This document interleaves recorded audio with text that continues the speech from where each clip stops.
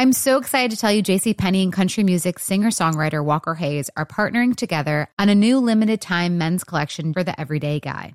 What I love about Walker Hayes is his laid-back nature. He's a family man, and being a country megastar while also having 7 kids, you know he likes to keep his style cool and casual. This new collection is perfect for the guy living the t-shirt life or someone wanting some fresh options that feel just as good. It's easy to wear, affordable styles that celebrate the ultimate family man, along with the quality, durability, and sensibility dads appreciate. Available online Saturday, May 4th at jcp.com and in-store Thursday, May 16th. Just in time for Father's Day. Limited time only. JCPenney, make it count. What does every grocery store aisle now have in common? Products that come in paper packaging. And we don't just mean the obvious ones like cereal boxes and juice cartons. From beauty products to boxed water, there are more opportunities to go papertarian than ever before. So why should you? Because paper comes from a renewable resource and can be recycled up to 7 times. Simply put, it's the smart choice for the environment. And it turns out, the easiest choice for you. Learn more at howlifeunfolds.com/papertarian.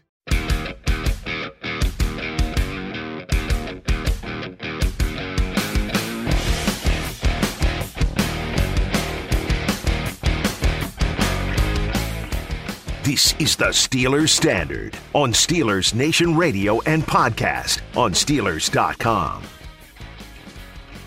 As we approach 12:30 in the afternoon here on a Victory Monday, I'm starting to finally realize that what happened yesterday at Paycor Stadium was not a fever-induced dream, and in fact, actually reality, because that was probably one of the craziest, drunkest, if you will, games I've ever seen in my entire life. I said to you yesterday, Tom, I just wanted to end. I don't even care. It's like torture. I don't even care if the Steelers lose. I just want it to be over. You know what? Just lose. I don't care anymore. Right. McPherson, especially make the field too, goal. if it meant TJ staying healthy, I would have kept TJ off the field, take the loss, give Jamar Chase his game-winning touchdown. No problemo.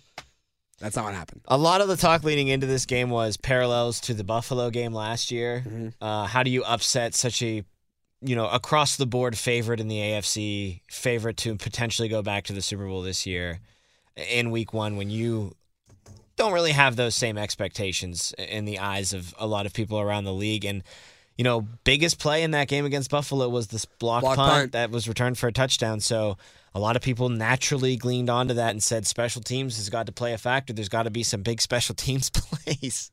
But I don't think that they expected it to be like a special teams bleep show across the board. Not at all. My God, special teams completely were the outdoing of the Cincinnati Bengals. Now, Joe Burrow obviously didn't help the case at all with a poor performance that ended up having him over 300 yards and 2 touchdowns anyway at the end of the day, because that's what the great quarterbacks do. As long as they stay in striking distance, they will strike.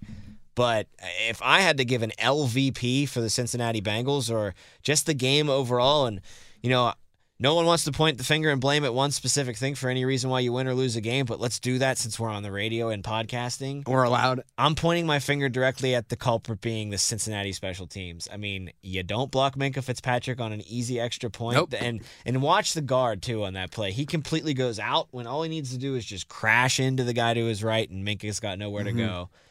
And then the snapper gets hurt early in the game, the long snapper, and so they got to go with the backup. And the backup on the Minkah block punt or the block field goal takes forever to get the ball. Takes forever to get the ball back there, creating even more time. I'd put it more on the lineman there, though. I think if he just crashes the right way. If the ball you're right, gets it was very delayed at a regular pace, at a regular speed. But you know who wasn't the backup? The holder. And I know it was a high snap on the attempt to win the game that was missed. But you got to spin those laces, man. Mm-hmm. You can't have the laces in, Dan Marino. Sorry. Laces are out, Dan. And that, to me, is really what it comes down to, is their special teams making mega gaffes, routine plays, really. Yeah. I mean, if there's anything that you'd really want to nail down in the 3 weeks you have during a training camp and preseason period, it's those routine kind of plays. And I understand injuries happen, and you kind of have to play from behind the 8 ball, but don't you think you should have somebody on your roster that's pretty good at long snapping too? That's not your long snapper? I mean, the Steelers fell victim to that. Don't you remember James Harrison had to come in there as a long snapper 1 year and snapped it like through the goalpost? through the field goal post, and it resulted in a safety. So that's just a position that you never feel like you need to have a depth guy for, or you need to train anyone to come in and relief in case your long snapper goes down. But that shows the importance of versatile players on your roster. I think it also shows maybe some inexperience in the coaching, and that's what on Zach Taylor's I think part. that's something that's going to plague the Bengals a lot this year, as they have that big target on their back now, and they're top dogs. I mean, that's a 6.5-point favorite that just went down in their own home stadium. When's the last time the Bengals can say that? We're 6.5-point favorites at home, but we lose the game in an epic upset Probably fashion. before Joe Burrow came in. Exactly. So, like, Joe Burrow has them at a point now where everybody knows what's coming. And you need good coaching to really counteract that. And I think that was a big thing that a lot of people looked at before this game, too, and said, hey, there's a big coaching mismatch here. How's Zach Taylor going to handle success after last year in the spotlight being on this team? And I don't think he did a horrible job, but there were definitely some moments there that made you scratch your head, especially the one where Jamar Chase definitely scored a touchdown. And you don't even think to challenge it? Yeah. I mean, that one right there You have stands both ahead of them all. And then also not being prepared, I think, to be honest with you, in the special teams aspect of the game, too, was something that came back to bite him. The Jamar Chase thing to me really stuck out. I don't think there's a single person. It's clear to stay as a touchdown, too. I don't think there was a single person watching that game from a television with the added benefit of instant replay. You didn't think, how the hell do you not throw the red flag? Right? Mike Tomlin threw it for a meaningless, third down conversion in the first quarter? He just wanted to get his first flag throw of the year, I think. Just get it out of the way. It's like, I didn't get to do this all preseason. Or he probably did every once in a while, but it's finally here. I get to throw my challenge flag out there. He did not waste any time. No, it was a good effort by Deontay Johnson, but it came in the first quarter. It came on the first drive for the Steelers, or the second drive. He should have won that challenge, by the way. Deontay did get a first down there. But I think he did too. He did. I think it was like a weird, just because, you know what I've noticed too, really quick? He kind of does that thing where he runs backwards before he decides to run forwards. Yeah, a lot of playmakers like to do that, just to get more extra space so they can make a nice little juke or get away But from I agree. player. I think he got it. Yeah, but again, it came within the first 10 minutes of the game. This play, this failed Mike Tomlin challenge came within the first 10 minutes of the game when the last 15 minutes took over an hour. And the gravity of the situation is what you're trying to illustrate here. Zach Taylor doesn't think, I'm driving. I've been down the whole game. I need to take a risk here. I get seemingly possibly into the end zone, but I'm not going to challenge it. And then we don't even make it into the end zone. He thought in his coaching brain that the risk of losing a timeout that he might need in order to stop the Steelers again to get the ball back was more important than potentially getting a go-ahead touchdown at that point in the game. And I think that was the wrong move. It's the wrong... Yeah, it was the wrong You got to move. gamble. You got to be a gambler a little bit. And Tomlin shows more than most coaches that sometimes those gambles don't pay off, but they do every once in a while, and that was one spot where he absolutely needed to throw the red challenge flag and trigger a review there because he was clear as day in the end zone. So coaching and experience, I think, definitely reared its ugly head, along with some very poor special teams play from the Cincinnati Bengals across the board. That, it's so overlooked when we lead up to the week of football, but special teams really can swing big games like this, close games like this. We're hammering the field goal unit, but the one time where the Steelers were able to get into good field position came at the hands of Gunnar Olszewski with a 20-yard punt return. That set up Chris Boswell go up 20-14 field goal. Get a little insurance there. The only times of which the Steelers put up points yesterday, except for the game-winning field goal by Boz and OT, came off of A, turnovers, or B, that return by Gunnar O. So across the board, a horrible showing by the Bengals. Yeah, the only real sustainable, good offensive drive came after the strip sack of Joe Burrow. Or, excuse me, the interception of Joe Burrow. But again, it was via a turnover. Yeah, it those was. Points. And it was only 32, or no, excuse me, that was the field goal. It was 59 yards, 7 plays. Best drive of the game. For and that was with the flea flicker, right? Yeah. Love that creativity. Oh, absolutely. A lot of people we worked the post-game show, obviously, and a lot of people were in the, what's up with the offense? Why didn't you open things up a lot more? I thought they did kind of open things up a decent bit. Chase Claypool had a couple of, and not just carries that got stuffed at the line like you saw Najee Harris. He was the best running threat that the Steelers had on the day. That flea flicker early, that's exactly what you want to do. You get a big interception on defense. Okay, now you go for the jugular. And that's exactly what they did there. I wish Freiermuth could have scampered into the end zone. You're obviously looking for that to be a home run hitter and not a triple where you have to get on the goal line and try to score. But the flea flicker actually did not come on that play, by the way. On that drive. That was the field goal drive. Are you talking about the one where Zach Gentry drives? He gets a short route and then takes it down the sideline, hops the tackle. Good partnership on that one to steer me in the right direction. Good work. I'm not high-fiving you on that.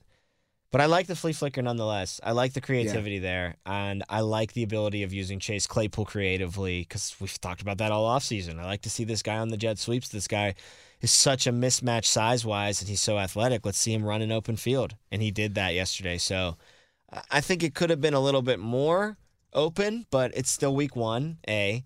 And B, their offensive line wasn't great. I mean, it held up enough, but it wasn't, moving bodies to the point where you feel comfortable really, drawing up 15 to 20-yard routes down the field that are really explosive.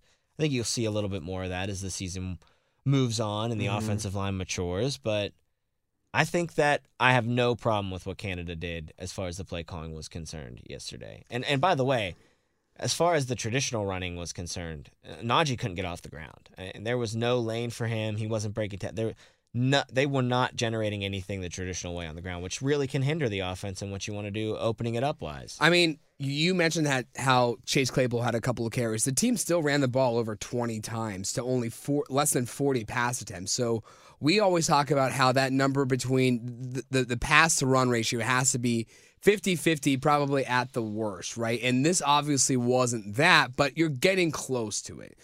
And yeah, we sat here on Friday afternoon and said, we really would hate to see if Najee can't accumulate yards early. We would hate to see the Steelers kind of shy away from the run like they would do with Ben Roethlisberger when he said, okay, well, if Najee isn't getting yards, then I'm just going to take over myself.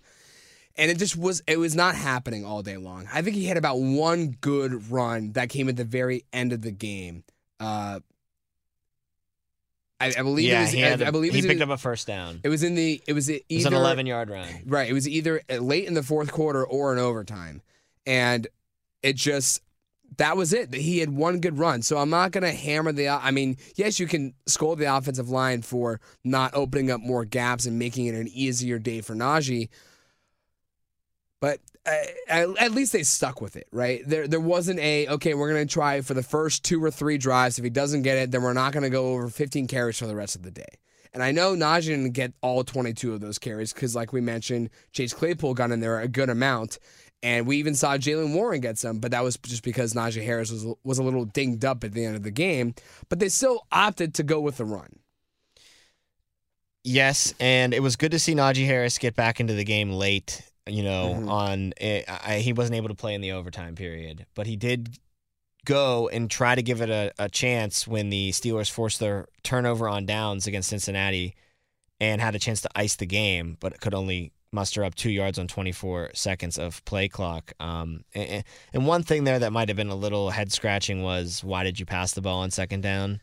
But I honestly don't hate it when Najee's clearly banged up. His first attempt at trying to, get in there and tough it out for 10 yards went for -2 yards, so you're already behind the chains. Mm-hmm. I'm okay with dialing up a play there where you think, I'm definitely going to complete this to Deontay Johnson, and the 1% actually hit where you didn't get this ball out to Deontay. It wasn't a complete pass, and yeah, it ended up looking like a bad decision, but I'm not terribly upset about that just because of your state of your backfield, but if a new house is on your wish list in the next 5 years, grow your savings faster and experience your dreams with an Ohio Homebuyer Plus account from Kemba Financial Credit Union. A savings account specifically designed to save for a new home where you can earn 7% APY, a $500 matching bonus, and a $1,500 mortgage closing cost credit. Learn more at Kemba.org. Offer expires March 31st, 2025. APY equals annual percentage yield. Restrictions apply. NMLS 292230. Equal housing lender. Federally insured by NCUA.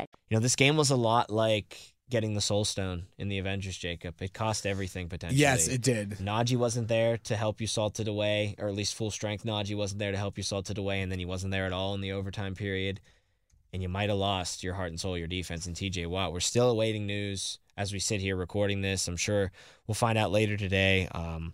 Some things I've seen on Twitter, Will Graves from the AP, TJ Watt in the facility today in shorts and a t-shirt, no visible wrap on his left shoulder, upper body area. That means absolutely nothing, because he's saying, of course I'm not a doctor on Twitter. I just play one on Twitter, but that's good, at least in my mind, that there's not, something that's just like really like, hey, let's stabilize this arm completely. I don't want you to move it even on accident because you have such a bad injury right now. I saw some reports late last night that their initial report by Schefter was the Steelers feared torn pec, which is a death sentence in the NFL. And you saw it too when he was coming off the field. Yeah, he said that. But later that night, I saw some other things trickle out that the Steelers were hopeful that maybe it's just a partial tear of his pec, which is like 4 to 6 weeks. You can come back. So I think we're all rooting for that partial tear. Maybe we're all rooting for nothing. I don't know if that's a possibility. I don't think so either, based on how he looked off the field, and and that he came up as soon as he came up from that play. He knew he was coming off the field. Absolutely, and he would have wanted to have been out there, and they needed him out there too, especially late in those games. Yeah. Your defense forces a turnover on downs one time with the Bengals threatening on the doorstep without their superhero, and then you ask them to do it again. That's a really tall task, and they couldn't do it. Yeah, I'm not upset that they yielded to it, but no.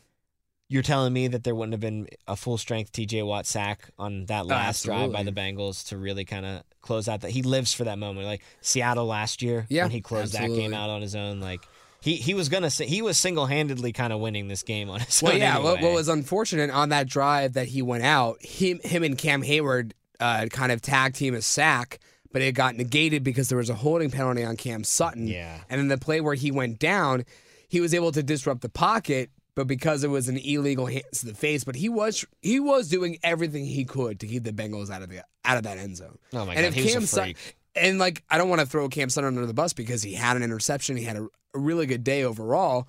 But if Cam Sutton doesn't get called for that holding penalty, and there were a lot of questionable flags thrown yesterday as well, as is the case for most NFL games. It's week 1 too. Remember that. Right, so the players are rusty, but the refs are rusty a little bit. Sometimes they're a little trigger happy. Sometimes they hold it back. In this case, they flag Cam Sutton. If that flag doesn't get thrown, the game is entirely different, and TJ Watt probably doesn't have that pec injury. You might not be wrong about that, young Jacob, but I hate to play that what-if game, where you turn back time and say, oh, well, if this didn't happen, then this didn't happen. Let's not do the butterfly effect. It did happen. Yeah, no, I get it. It did happen. And now you have to kind of figure out how you move forward without a guy that was just so obviously the best player on the field all game long yesterday. Oh, obviously it was to me. I mean, I know Minka had a lot to say about it. Cam had a great game. There's Bengals that had great games. Jamar Chase was a freak. I mean, uncoverable all game long. Joe Burrow showed Joe Burrow traits. I mean, he gets picked off 4 times, but he's and still kept the team in the game. I'm still throwing the hell out of this football.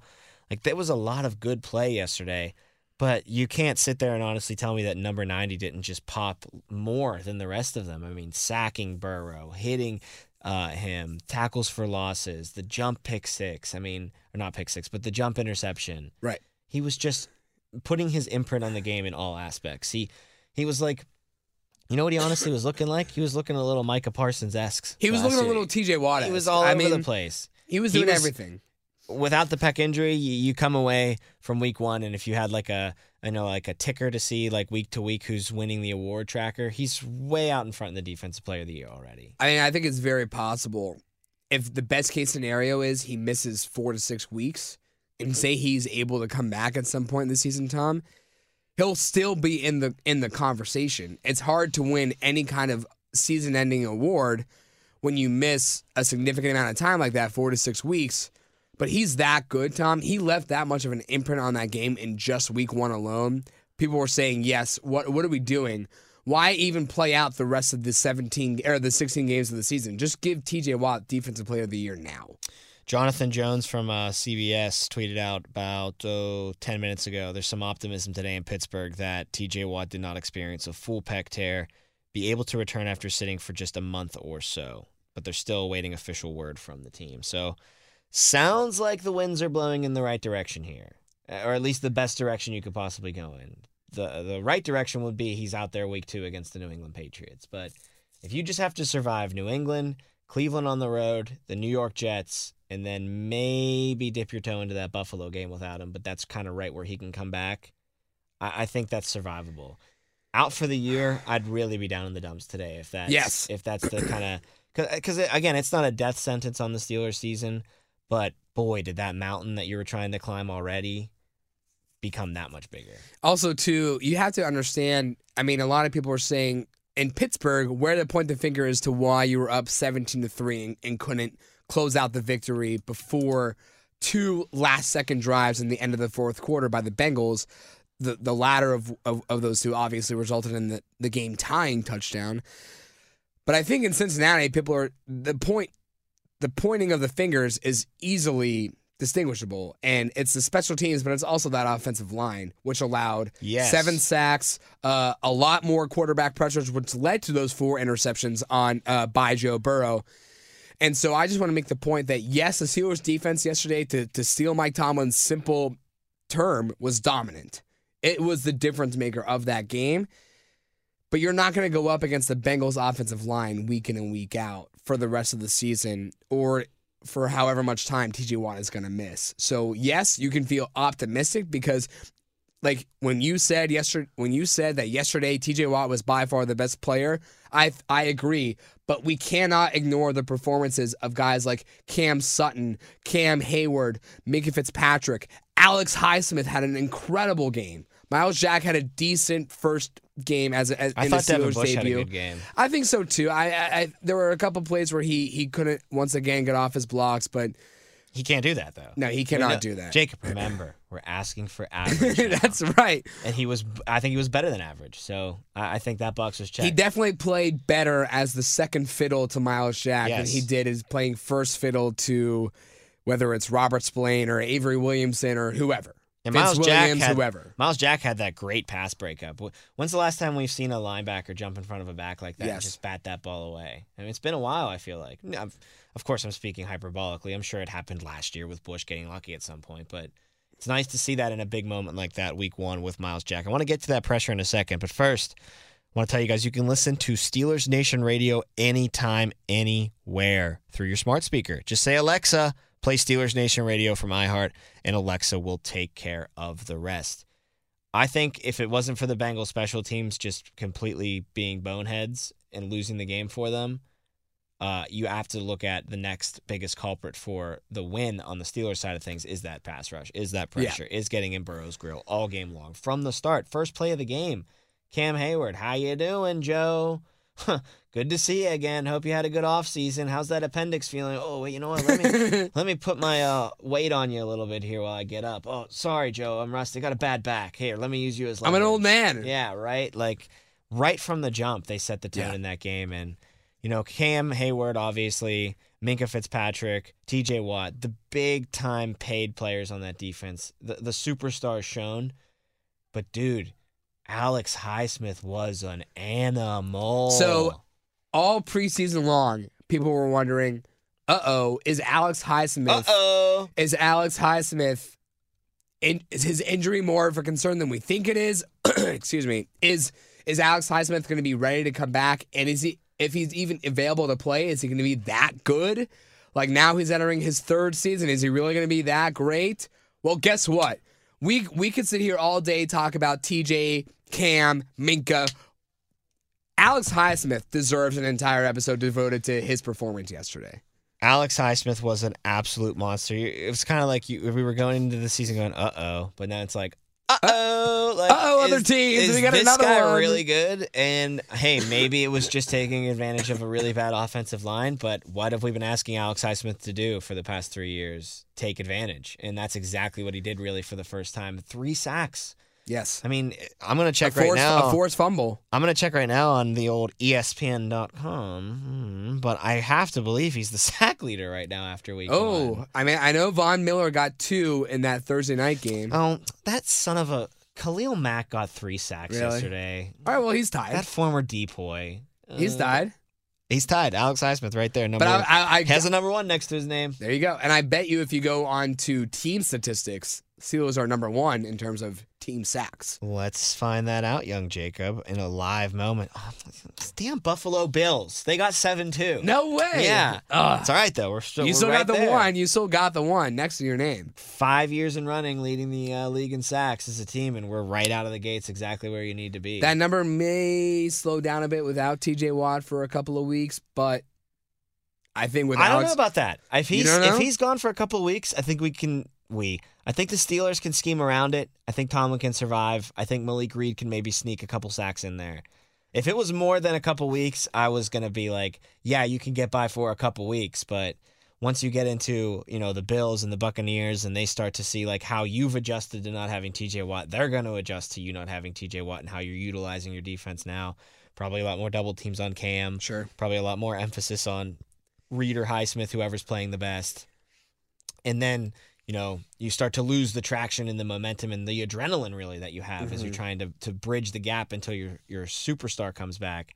So if it's only a couple of weeks, like people are speculating right now, I think that this defense can survive, and I think that this defense can still put up some statistics, can still force some turnovers and still get after the quarterback. Yeah, I agree. Do you want to do this? Especially if Highsmith plays like this. Like, if Highsmith plays like this and Reed can be adequate on the other side in Watt's absence, then I think you definitely can survive. Here's what I loved about Alex Highsmith's game yesterday was the fact that it wasn't that T.J. Watt was a non-factor and on certain plays, and Alex Highsmith took advantage. Yeah. Alex Highsmith was just in the backfield almost immediately, almost as quickly as T.J. Watt could be on a given play. So it wasn't that the team was focusing more on T.J.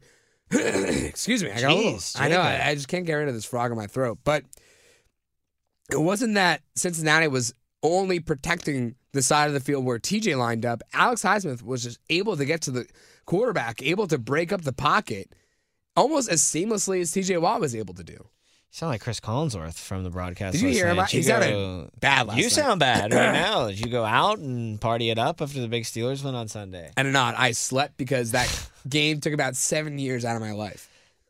Dude, Alex Highsmith not only was getting after the quarterback, but like you said, it wasn't almost like just like, opportunistic sacks. Like, dude looked like an animal. Mm-hmm. Like, he looked like he couldn't be stopped. His like, first sack, his he spin looked move. dominant. He looked better than the offensive lineman. He looks bigger to me, honestly, too, getting to see him, in game. First time we've seen him in game action all year. Didn't play in a single preseason game. Right. So he looks like a bigger dude. He looks like he's playing with a little bit more of that confidence, Like, now that he's entering year 3, he looks at that Bengals offensive line and he looks at Jonah Williams and he's like, dude, I can beat you.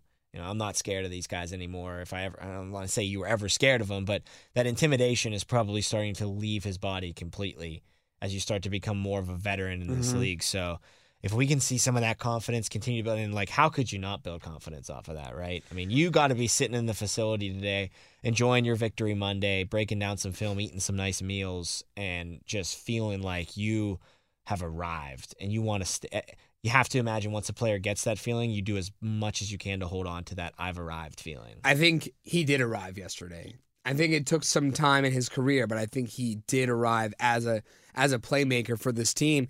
And honestly, Tom, I didn't hate what I saw out of Malik Reed and Jameer Jones either.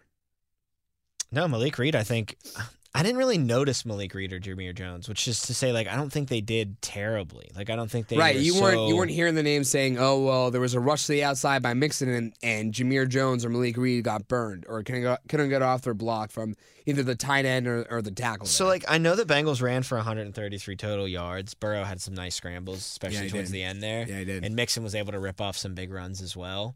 But, like, on the whole, they did a better job at stopping the run yesterday than they had all year. And I know that they gave up 133 yards, and that's not going to put you towards the top of the league right out of the gates, but you only allowed 3.9 yards per carry. So if you can eliminate some of the scrambles, and if you can eliminate some of the big runs from Joe Mixon, I think they did a very solid job at stopping the run. And a lot of times they stopped the run when they needed to stop the run. So I got no complaints yet on the run defense. I think it was slightly improved.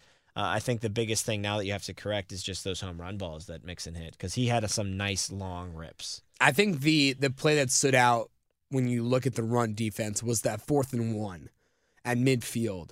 As the Bengals were attempting their first drive into the end zone at the end of the fourth quarter. 4th and 1, the Steelers stack the box, and Joe Mixon just gets the right block, and he's able to take it about 25 yards down the sideline. Right? That's a play where you feel like if you're the Steelers, you know what's coming. You should be able to have like a prevent guy, right? And somewhere waiting so that even if they get the first down, fine, not the end of the world. But you don't let on a 4th and 1 known run play to let that play go for 25, almost 30 yards? They gave up the 22nd most yards on the ground yesterday in week 1 around the NFL. But again, it wasn't like oh my God, they're just gashing us on the ground. And hey, at least you weren't the Tennessee Titans who gave up 238 yards on the ground to the New York Giants. The Tennessee Titans who gave up that many and didn't run much themselves with Derrick Henry. Yeah, very bizarre game from there. But we'll get to those games in our last episode of the day. Keep talking about the Steelers in our next episode. We'll kind of shift our focus to the offensive side a little bit, too. I think we gave the defense a lot of play in that first episode, but how could you not? They were the side that really won you the game yesterday against the high-powered Cincinnati offense. 5 turnovers. Are you kidding me? You couldn't ask for anything more, and you shouldn't ask for anything more because it's really hard to duplicate that, but what a great performance from that defense. So let's get into Mitch. Let's get into the offensive side of things. I know a lot of people were underwhelmed about that. We'll address those, and we'll also hand out, our players of the game, but in a nice little unique way.